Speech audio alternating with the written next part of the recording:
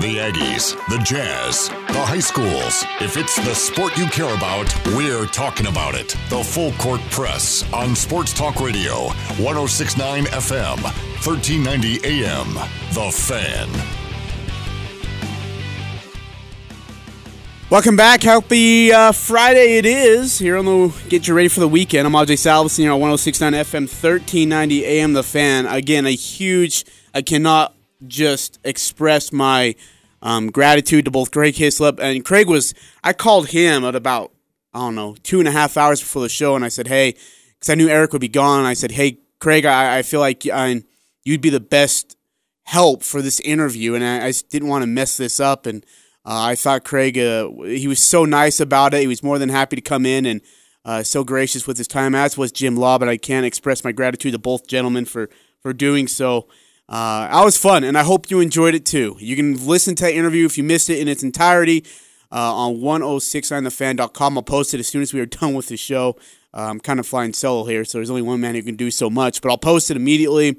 You can, again, find it on Twitter. You can find it on 1069thefan.com. You're going to go to Stitcher, iTunes, and Spotify and find our podcast there. Type in my name, type in Eric's name, type in the Full Court Press, and you can find our shows past and present here in any way, shape, or form. Again, a big thanks out to those two guys. Hope you're having a great Friday, and I hope you're ready for the weekend. For those who are going to the Aggie game, I hope you're dressing warm. It is supposed to be wet. It is supposed to be cold. Expect it. Even if your phone says something different, don't trust it. Expect to be a cold one again for the Aggies. I was talking to Dominic the other night, and I said, how much does kicking affect you as a kicker? And he said, it's not the wetness, it's not the rain or the snow, it's the wind that gets me the most. And I thought that was really interesting, that all the things that could really affect a kicker, it's not a wet ball at all, actually. It's the fact that kicking against the wind is what's really the most bothersome. And so here we are. We're actually going to play Dominic Eberle's interviews. We get you ready for Utah State, Nevada tomorrow night at 8:15.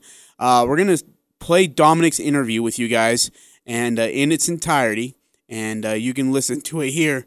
And you'll hear about the kicking in those conditions, and kicking against Brendan Talton, who is actually coming up to be one of the best Mountain West Conference kickers. Here's Dominic Eberle from Monday's Presser, getting you ready for Utah State, Nevada tomorrow night at 8:15.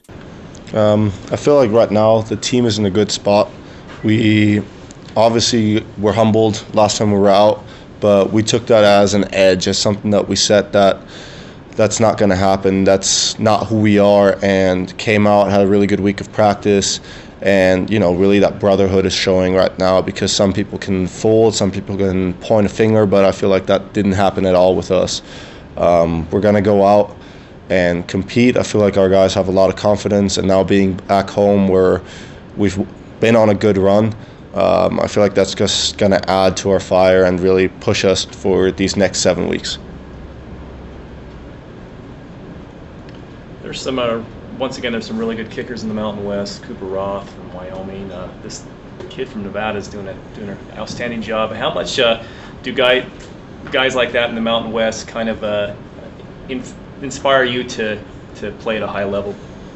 Competition's great. I mean, that's what's going to push you to be as good as you can be.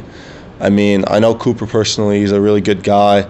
I was really happy for the season that he had last year, and I always want to root for him. I haven't met Nevada's kicker yet.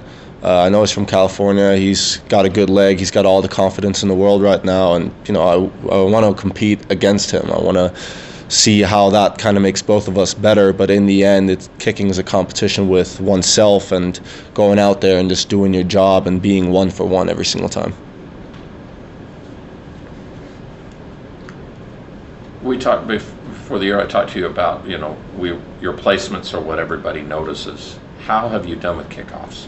Yeah, it seems like to me you've neutralized a lot of the other teams doing much. You satisfied with what you've done with kickoffs so far, Dom? Yeah, I mean, from the different kind of specialty kicks that we have, and to just being able to sometimes just kick it out of the back of the end zone, we're really trying to minimize their return game, their returners. I mean, we've played against some outstanding guys and minimize them. I feel like that's something that I take pride in, just being able to be utilized in so many different things, whether it's kicking off left, right, kicking off short, having a kind of different array of specialty kicks. That's really something that I pride myself in, that not everybody would maybe see, but that's something where I practice constantly, and I want to always be 100% when those opportunities do arise. So you, from your start here to where you are now, it's like light years in the kicking game from where you started. Mm-hmm. Can you express that in any way? I mean, like, we're just thinking about you just kicking it hard and long and straight or whatever, but there's lots more that goes into it, it sounds like. Yeah, it's a lot of technique that, you know, you can constantly kind of tweak, constantly kind of adjust, but the fundamentals are there. And from the first time that I got here till where I'm now, you know, my complete kicking style has changed. And whether that's through some of the coaches that I've had, just, you know, separate from Utah State, the kicking coaches I go see, or just, you know, me seeing something on film that I needed to change. That's kind of what changes your routine maybe a little bit, changes your form, but not overall like the mindset of going out there and, like I said, being 1 for 1 every single time. In the midst of like inclement weather, like it's Colorado State, and then obviously later into this year, how do you prepare for that? I mean, kicking field goals, is there a way to prepare for it at all? I mean, the best way for the rain games to prepare is just kicking a wet ball. I mean, you kind of just get it and soak it, and that's kind of, you know, you don't have the rain dripping on you or anything like that, but you just feel that the ball's a little bit heavier. And then once we start getting later where it's just genuinely cold out, where it's freezing, I mean, we're already in practice kicking a frozen ball, everything, so that kind of just takes over to the game. But in the end, you know, whether you can, kickers love to blame it, but in the end, it's just I got to go out there and make the kick, and that's kind of what I felt like with Colorado State. There weren't going to be any excuses. I just needed to go out there and do my job. Is the artificial surface on rain, is it more slick than grass, or is grass still slicker? Artificial, to try to plant and things like that. I would say grass. I mean, LSU's field was a bit strange because it's not your typical grass field. It's sand-based underneath, so you can kind of feel yourself slipping a little bit more. But when I've played at other grass stadiums, it's never been an issue, and same with the artificial. I mean, it's kind of just the same thing, and that's what you're focusing on. So the wetter doesn't really make a difference for the surface or anything like that? Not really. Wind would still be the biggest deal, probably. Yeah, wind would be the biggest deal. I mean, the only thing that, you know, the weather kind of affects is maybe the snapper or the holder. I mean, you got to think about those guys as well. But for kicking, it's pretty much the same thing over.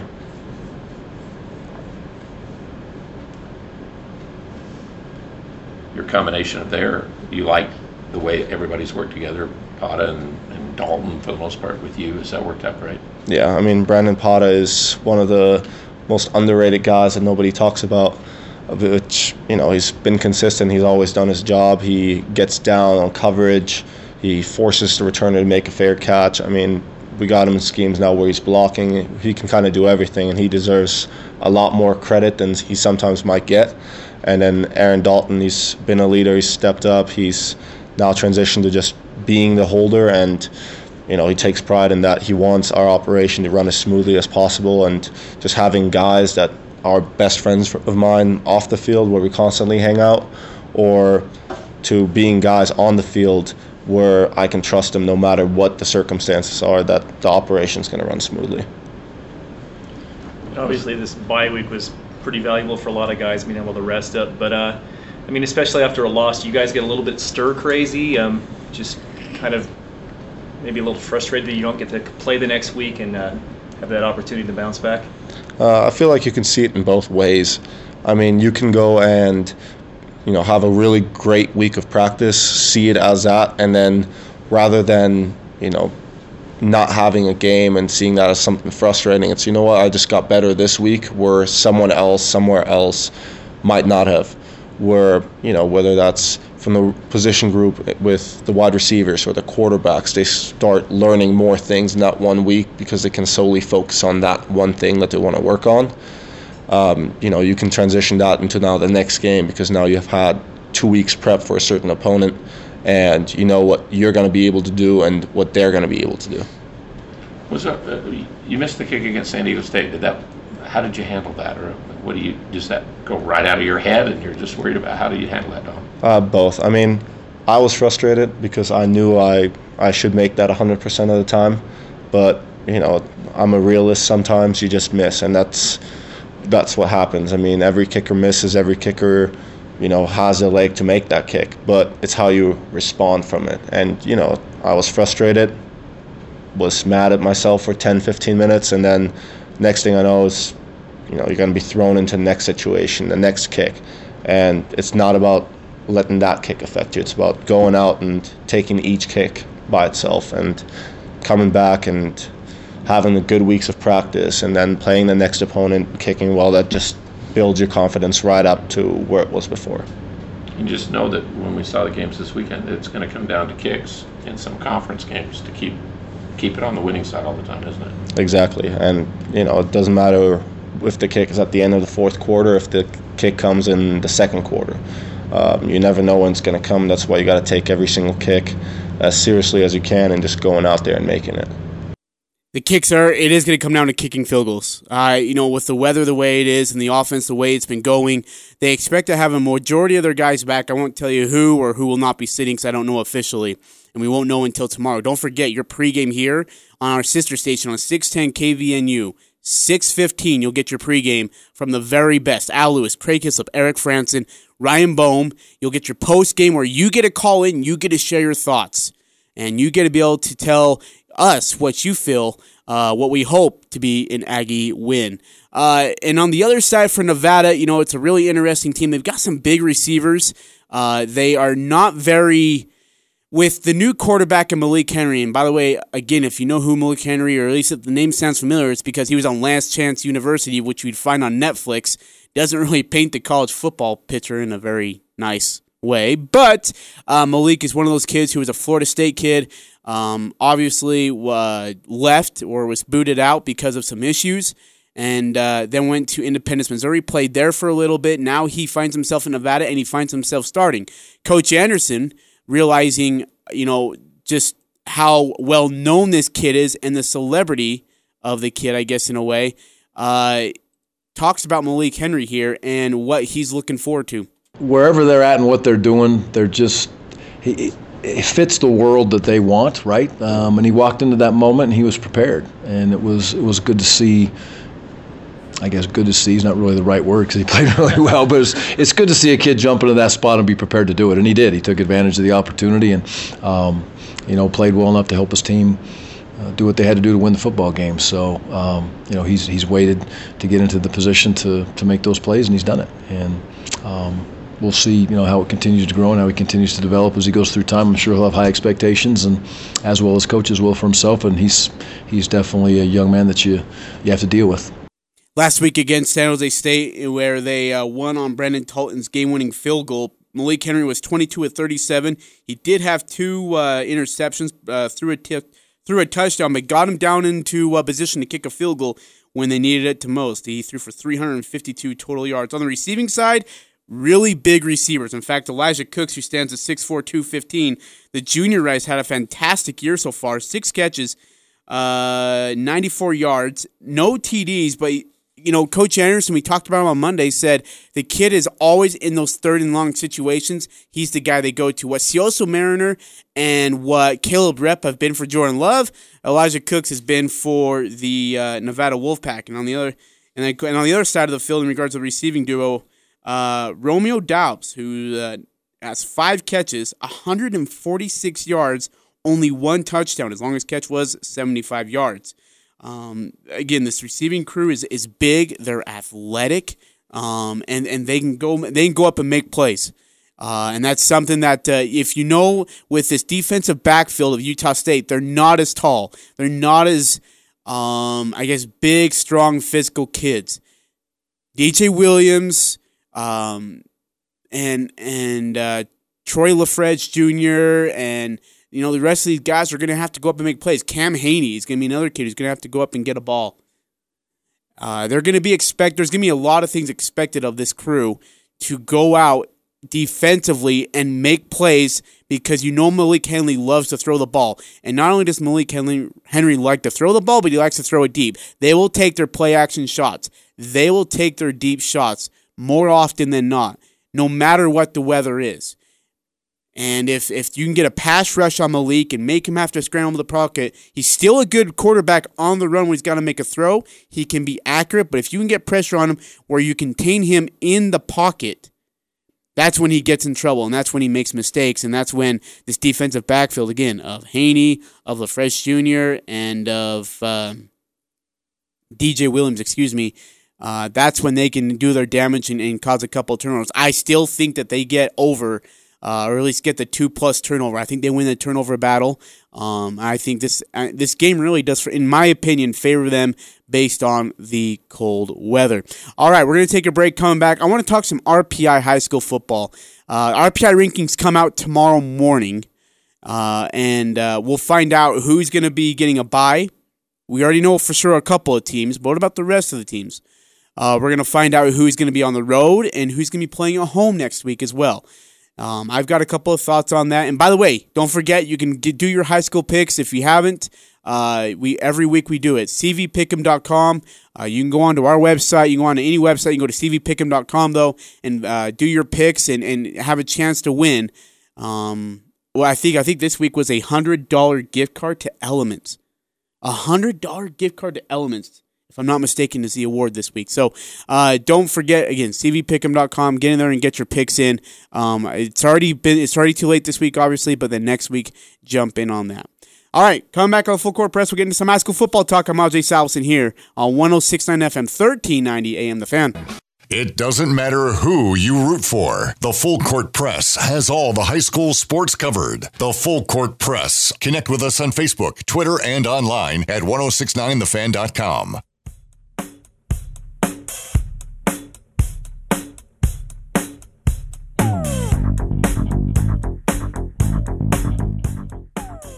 Ajay Salvesen here on the Full Court Press. We are just minutes away from Nate Kregman getting you This Week in the Mountain West. That'll be a 30-minute segment, and we'll turn it over to him, and then we'll call it a weekend in which we get you ready for what should be a really fun weekend. Again, Utah State Aggies, Nevada Wolfpack, 8:15 tomorrow night. Pre-game on KVNU, 6:15 it starts. Post-game after, you get to share your thoughts, your opinions on what, again, we hope to be an Aggie win. If they do, it's a big one because next week, it's going to be a dogfight between the Air Force Falcons, which, by the way, is another 8:15 kickoff. And then you get BYU, who will be coming off a bye week after that with the Cougars. All right, so high school football for the 4A class has come and gone, and its regular season is over with. Now we wait for the state tournament, but it's different than other years in the past. Why?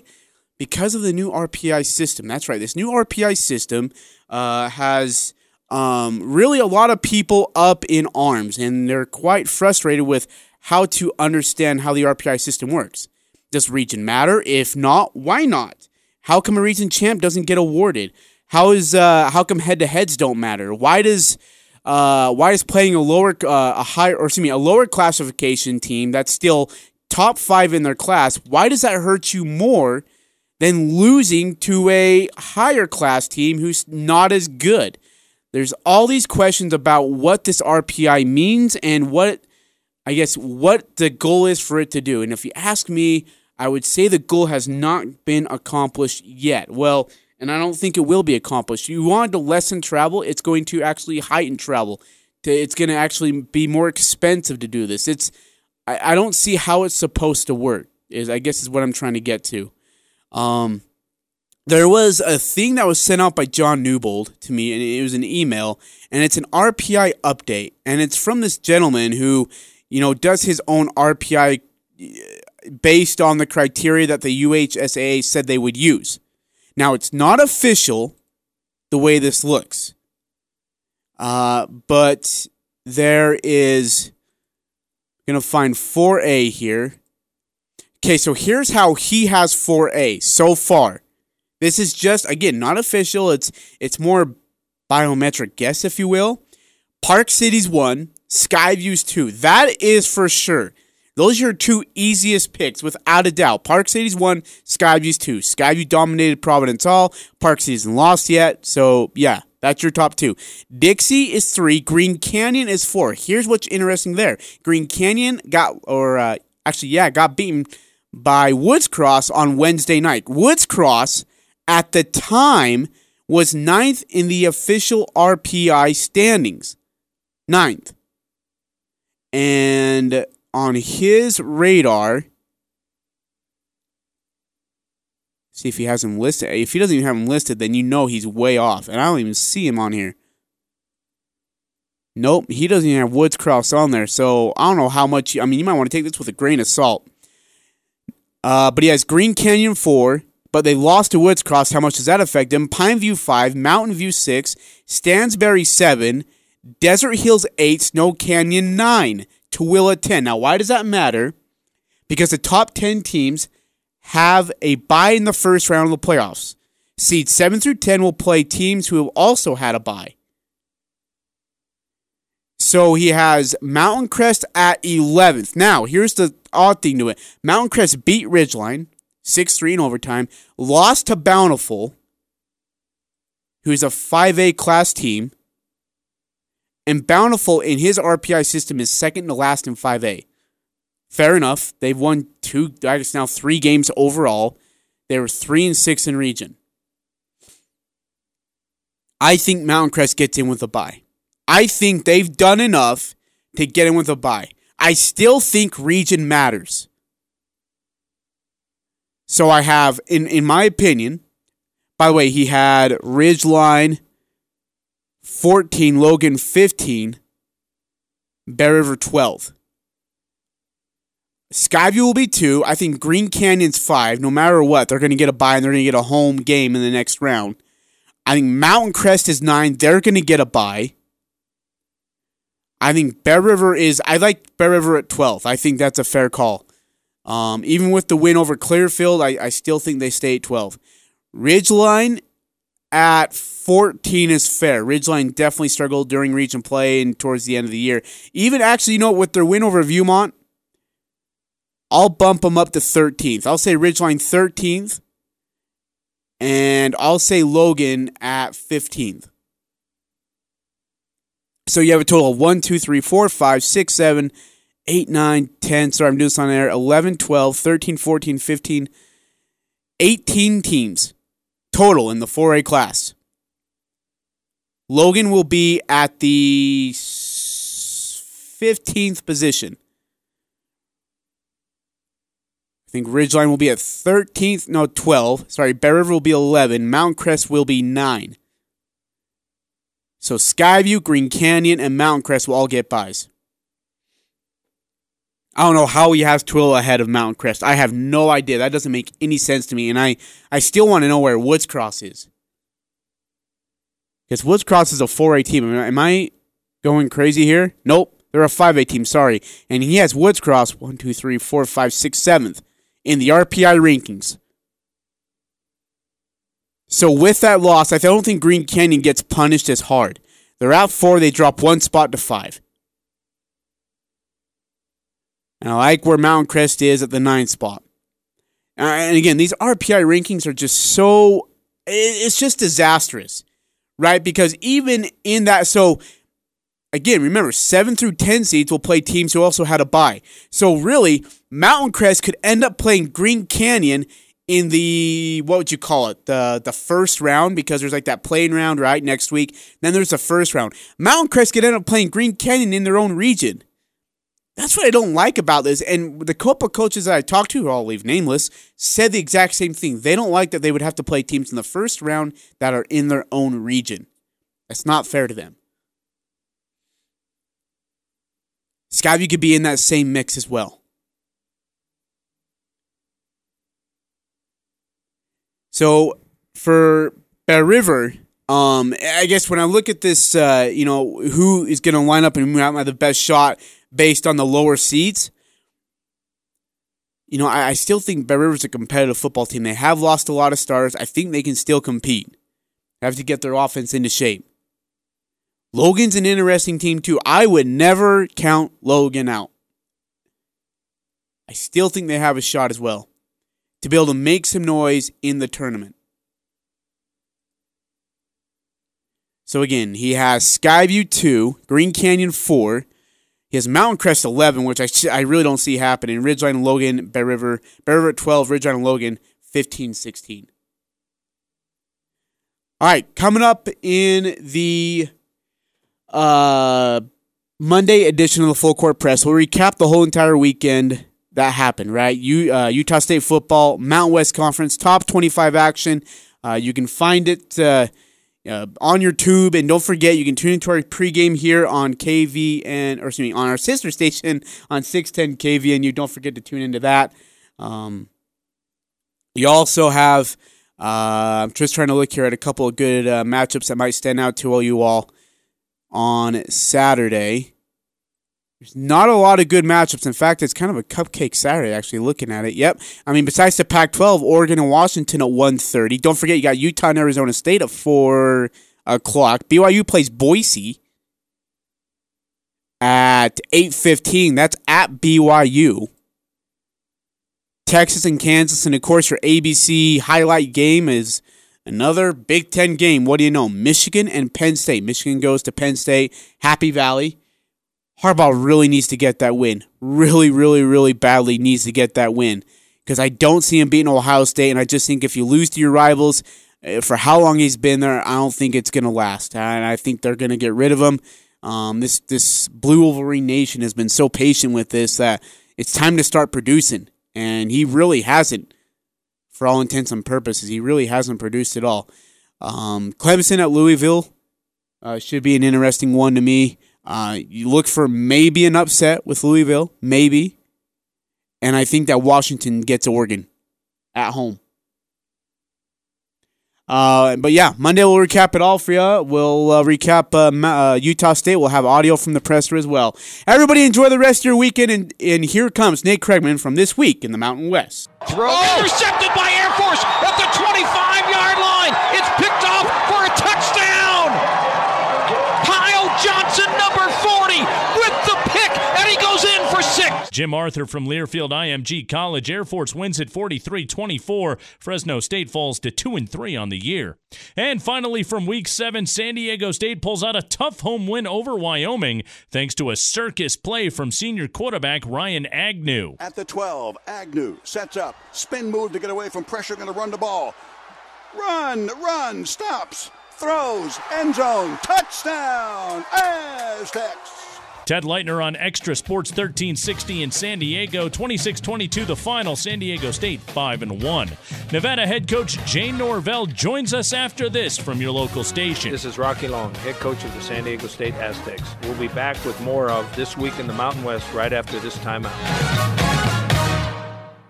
This is Jay Norvell, head coach of the University of Nevada. Welcome back to This Week in the Mountain West. The Nevada Wolfpack 4-2, big home win last Saturday over San Jose State, 41-38. The Wolfpack now 2 wins away from bowl eligibility for the second straight season. Difficult task coming up this Saturday night on the road at Utah State. Joining us right now, the third-year head coach at Nevada, Jay Norvell. Coach, welcome back to the show. How are you? Doing great, Nate. How are you doing? I'm doing great. Coach, assessment of Malik Henry after his first start for Nevada. No, I thought Malik really handled the game well. He was poised. He made some mistakes, but I was really proud of how he played through those, gave his playmakers an opportunity to make plays, handled the offense really well. And I was really proud of how he responded after the turnovers, and he had 2 fourth-quarter drives that really helped us win the game. You've started 3 different quarterbacks this season, and all 3 of them, Carson Strong, Christian Solano, now Malik Henry, have won games. Do you think you're settled now, or does this continue to be a week-to-week proposition? No, I think all 3 of those guys have had injuries. And then in our preseason, I felt like we had 3 quality quarterbacks that were all going to have to play at some point this season, and that's been the case. So right now, Malik is the guy that will lead our team, but we also have confidence if Carson or Christian have to play that we can win with those guys. So I think it's a good thing that we have talent and depth at that position. That offensive game plan against San Jose State, yes, Henry threw for 352 yards, but Toa ran 34 times for 160 yards and a score. In total, your backs had 44 carries. Not exactly traditional air raid type stuff right there, Coach. What was the thinking behind leaning so heavily on the ground game? Well, San Jose State plays kind of a blanket defense, and they kind of play soft and give you a lot of run looks. So, we just wanted to be smart. We have good running backs. We like to see them run the ball here. And so it was just a good compliment. So I feel like we can be productive running the football when we need to, and I also think we could be very productive passing the ball, and we were able to do both last week. Coach, what did you learn about your football team over these last few weeks? Tough home loss against Hawaii, then a bye week, then to respond the way that they did against San Jose State. What did that say about your football team? Well, I think we have a good football team. I think we're resilient. I think we're still very young in a lot of positions, and we're learning week to week. And I think we're like about everybody else in college football. We have some good players. We're teaching them how to play the game of football every week and learn from their mistakes. And we just have to get better. We have to continue to improve and work hard and compete hard every week. And if we can learn from our mistakes, I think we can have success. Coach, let's talk about your freshman kicker, Brandon Talton. 12 of 12 kicking field goals this season. The game winner Saturday against San Jose State from 40 yards out. He had the game winner week 1 from 56 out to beat Purdue. Long way to go, to be sure, but are we talking about an All-American candidate right now? Well, he's certainly kicking that way right now, and you got to give the young kid credit. He knows how to do his job, and that's all we ask any of our players to do. And we put him in some positions where he's had to come through for us, and he's probably had two kicks that a lot of kickers never even have in their whole careers so far in his first 6 games. So he's been excellent. He's a very mature kid. He stays very focused in his job, and we want to keep him locked in that same mindset. How did Talton go from walk-on to already 3-time Mountain West Special Teams Player of the Week this season? Well, he kicked a huge kick in his very first game. I don't know that I've ever had a walk-on kicker in his very first game be put in that situation and come through the way that he did. And because he did that, I just believe he kicked one of the biggest kicks in our school history, and that merited a scholarship. And I gave him a scholarship after that first game, and he certainly earned it. All right, 8 wins and a bowl game victory over Arkansas State last year. Coach, in year number 3, what is your assessment of where the program is now? Big picture, getting your culture ingrained there in Reno. Well, we still don't have a very deep roster. We've been recruiting really well.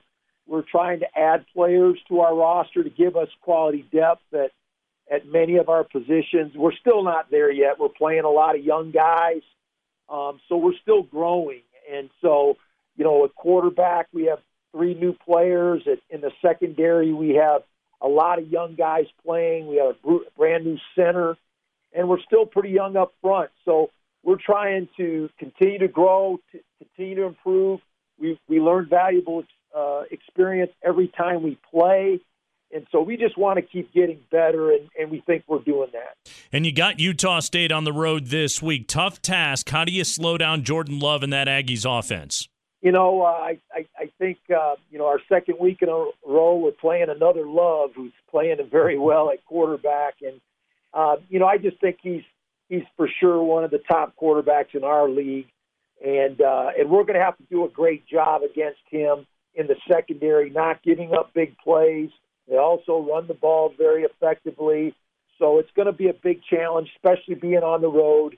But I think we've learned a lot of valuable lessons from our first 6 games, and we've got to take those into this next challenge. Coach, going into week 8 here, there are no unbeaten teams left in the West Division. It's up for grabs. What are your impressions of this Mountain West Conference here in 2019? Well, it's a great conference. There's so many different challenges week to week. I really think there's not an elite team in our division. I think it's going to be the team that continues to improve and grow and really responds when they have to win important games. So a lot of challenges left. There's a lot up for grabs, and we just have to be one of those teams that continues to improve and fight week to week to put ourselves in position to compete at the very end. Jay Norvell and Nevada 4-2. They'll be on the road at Utah State this week, Saturday night. Big test coming up in Logan, Utah. Coach, thank you so much for the time. Congratulations on the win last week. Best of luck the rest of the way. Thank you so much. Up next, we'll check in with UNLV after a much-needed road win at Vanderbilt last Saturday. Former Rebels quarterback and current radio analyst Caleb Herring joins the show after this on the Mountain West Radio Network. This is Brent Brennan, head coach of the San Jose State Spartans. We'll be back with more of This Week in the Mountain West right after this timeout. With 12 institutions nestled in the nation's most desirable destinations, you'll see us enjoying life at the peak of celebration. As you witness us not only win, but win the right way, you'll find us competing at the peak of integrity. As our more than 5,000 student athletes take the field of play with unequaled passion, you'll find us performing at the peak of competition. The Mountain West is at the peak. Come to play in Las Vegas. See the best in college basketball shine on America's biggest stage. The Mountain West Basketball Championships return to Las Vegas March 1st through 7th. Join the March to Madness at the MW.com/2020 or your team's athletic ticket office. The Mountain West Basketball Championships in Las Vegas. Come to play. This is Tony Sanchez, head coach of the UNLV Rebels. Welcome back to This Week in the Mountain West. UNLV coming off their best performance of the season by far, a 34-10 win last Saturday on the road at Vanderbilt. The Rebels back at it Friday night looking for their first conference win of the season as they're set to visit Fresno State. Joining us right now, radio color analyst for UNLV football on ESPN 1100 in Las Vegas, and the starting quarterback for the Rebels the last time they played in a bowl game in 2013. It is Caleb Herring. Caleb, welcome to the show. How you doing, man? I'm good. Thanks for having me on. It's good to have you. Caleb, first win over a Power 5 opponent for the Rebels since 2008. First ever road win against a team from the SEC. Snapping a 4-game losing streak here in 2019. Last Saturday's win was big in the big picture. It was big in the present day. All in all, what did it mean to the program?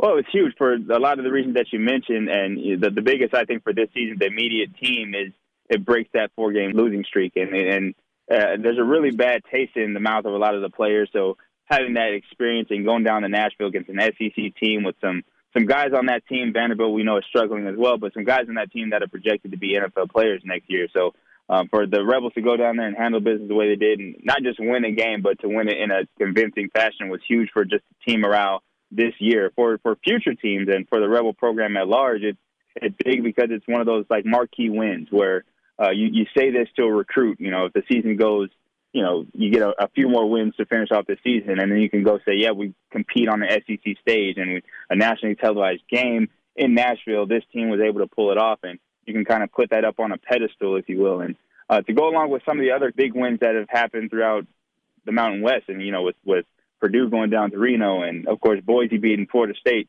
the conference as a whole is boosted by wins like this, because going against these Power 5 conferences and coming away with wins, people have to start respecting the Mountain West. And now UNLV can add their name to that hat of teams that have taken down these Power 5 conferences. And it does a lot. It does a lot for the team morale now and for future recruiting to kind of put that up on a pedestal and show off like, hey, we're one of those teams that is trying to compete, and you can come help that. And that's big for the conference as well as UNLV. Yeah, 9 wins now this season for the Mountain West over Power 5 opponents. UNLV doing their part, winning at Vanderbilt. Let's talk quarterback here, Caleb, an area of expertise for you. Kenyon Oblad gets his first win in his second start at UNLV. Armani Rogers battling injuries again this season. How does this offense function differently with Oblad under center? the desired difference, I think, by Coach Sanchez and Coach Justice, the offensive coordinator, is that the offense doesn't really change much. Obviously, you're missing the dynamic threat of Armani as a runner, and he's a phenomenal running quarterback, and there's no question about that. So that element you can't really replace if he's not available. So, but other than that, the play calling, the scheming, and everything, the Rebels would like it to stay as much the same as possible, and that would be with an emphasis on controlling and establishing the running game with running backs like Charles Williams and now Chad Magyar adding to that, and the offensive line really relying on that offensive line to get things done up front. And I think that was seen this week. I think the Rebels have deviated from that plan and that format in the games past, but this game you saw 22 carries for Charles Williams, 24 carries for Magyar, and Kenny Oblad had 16 pass attempts total. So, albeit a small total of attempts, he was effective in that window. And I think he's a phenomenal passer of the ball. And I say that, and I really sincerely mean it. Just watching this guy in practice day to day, his release, his mechanics are very sound to be as young as he is. And he has a very quick release. He's very decisive when he wants to throw and gets the ball out of his hands quick and to his target. A little bit of zip, but he also has that finesse, as you saw with the long ball to Randall Grimes. But his ability to make those key plays in key situations, not necessarily putting the team all on his right arm and swing the ball all over the yard, but those pivotal third down conversions, those shot plays that you dial up, and those fourth down conversions like he had against Vanderbilt to kind of put the icing on the cake late. Those key moments he's able to deliver in the passing game. But I think the Rebels as a whole want to be a run-centered offense, and that I don't think changes regardless of who's the quarterback. Tony Sanchez, we know there's some heat there in Las Vegas here in his 5th season. So many good things happening around the program, Caleb. Facilities. The team GPA is excellent. Tony Sanchez is checking all of those boxes, but he has yet to get the Rebels to a bowl game. What did that win over Vanderbilt do to get Sanchez back on track this year? I think it's a huge win, and that's one of those immediate effects of beating a Power 5 school or just beating a team that you're not supposed to beat. When you're a heavy underdog coming into the game, getting that win on the road, it stimulates a buzz, and it gets people thinking, oh, let's reconsider maybe our initial feelings. And, again, the season's young. There's still plenty of football to be played. But, of course, like you said, any community where football or sports matter, if the season is not going the way you predicted it would, the coach comes under fire. And that's no secret. Tony knows it. Everybody understands that. But this Vanderbilt win, it clears the mechanism, so to speak, and that talk kind of, along with the opening, the ribbon cutting for the Fertitta complex, and you get to have that kind of his baby, his piece de resistance, like that's what he's going to be remembered for at UNLV, and that ribbon cutting ceremony, along with his win, and it kind of re-energizes the momentum behind why Tony Sanchez is the guy, and I think he's got to use that, and of course he will, and understanding that the wins have to be a part of it. But all of the things you mentioned, the team GPA, the graduation rate, and the Fertitta complex, the funding, and the new stadium, even Allegiant Stadium opening next year, those things are what he has done. I think he's had his mark on those things getting done to push the program forward. And I think that being brought to the forefront helps take a little bit of the pressure off, and it helps that they beat Vanderbilt as well. Absolutely. Big West Division showdown coming up Friday night. UNLV at Fresno State. Caleb Herring will be on the call along with Russ Langer on ESPN 1100, the Rebel flagship there in Las Vegas. Caleb, thank you so much for the time. Have a great trip out to Fresno. Enjoy the rest of this season. Thank you. I appreciate it. You guys take care. We'll preview the entire Week 8 schedule around the Mountain West next after these words from your local station. This is Jeff Tedford, head football coach of the Fresno State Bulldogs. We'll be back with more of This Week in the Mountain West right after this timeout. This is Gary Anderson, head football coach, Utah State University. Welcome back to This Week in the Mountain West. The Week 8 schedule in the Mountain West gets rolling Friday night. UNLV at Fresno State at 7 p.m. Pacific time. Both the Rebels and Bulldogs looking for their first win in conference play. UNLV did win the last time they went to Bulldog Stadium in 2017. You'll watch that game on CBS Sports Network. 5 games Saturday starting at 1 p.m. Mountain Time. New Mexico heads up north to Laramie to take on Wyoming at War Memorial Stadium. You'll see that game game on AT&T Sports Network. Wyoming redshirt freshman quarterback Sean Chambers now with 8 rushing touchdowns this season. That's tied for second most among FBS quarterbacks. You can stream San Diego State at San Jose State at 4 p.m. Pacific time on Facebook. Aztecs leading the West Division with a 2-1 conference record and dominating with defense, number 1 in the Mountain West in both scoring and total defense here in 2019. Jay Norvell and Nevada on the road at Utah State at 8:15 Mountain, 7:15 Pacific on ESPNU and the Watch ESPN app. Aggies quarterback Jordan Love really has yet to get going here in 2019. His 8 interceptions, the second highest total in the Mountain West, and his 6 touchdown passes only ties him for 7th in the league. Love was the preseason Offensive Player of the Year in the conference. One game in non-conference this week, number 13 Boise State at BYU on ESPN2 and the Watch ESPN app at 8:15 Mountain.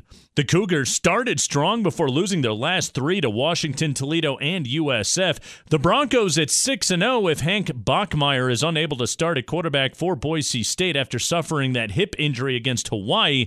Then look for both Chase Cord and Jalen Henderson to see the field Saturday night. Finally, we'll wrap it up with Air Force at Hawaii at 5 p.m. Hawaii time. That's 9 p.m. Mountain on CBS Sports Network. Falcons, the number 1 rushing team in the Mountain West. Rainbow Warriors, the best passing team in the conference. Something has to give. Critical game for both teams in their respective divisions. We'll be staying up late Saturday night to watch this one. Colorado State has a bye this week. And that will do it for the Week 8 edition of This Week in the Mountain West. I'm your host, Nate Kreckman. Enjoy your college football weekend. This is Craig Thompson, Commissioner of the Mountain West. We'll talk to you next week right here. Right here on This Week in the Mountain West.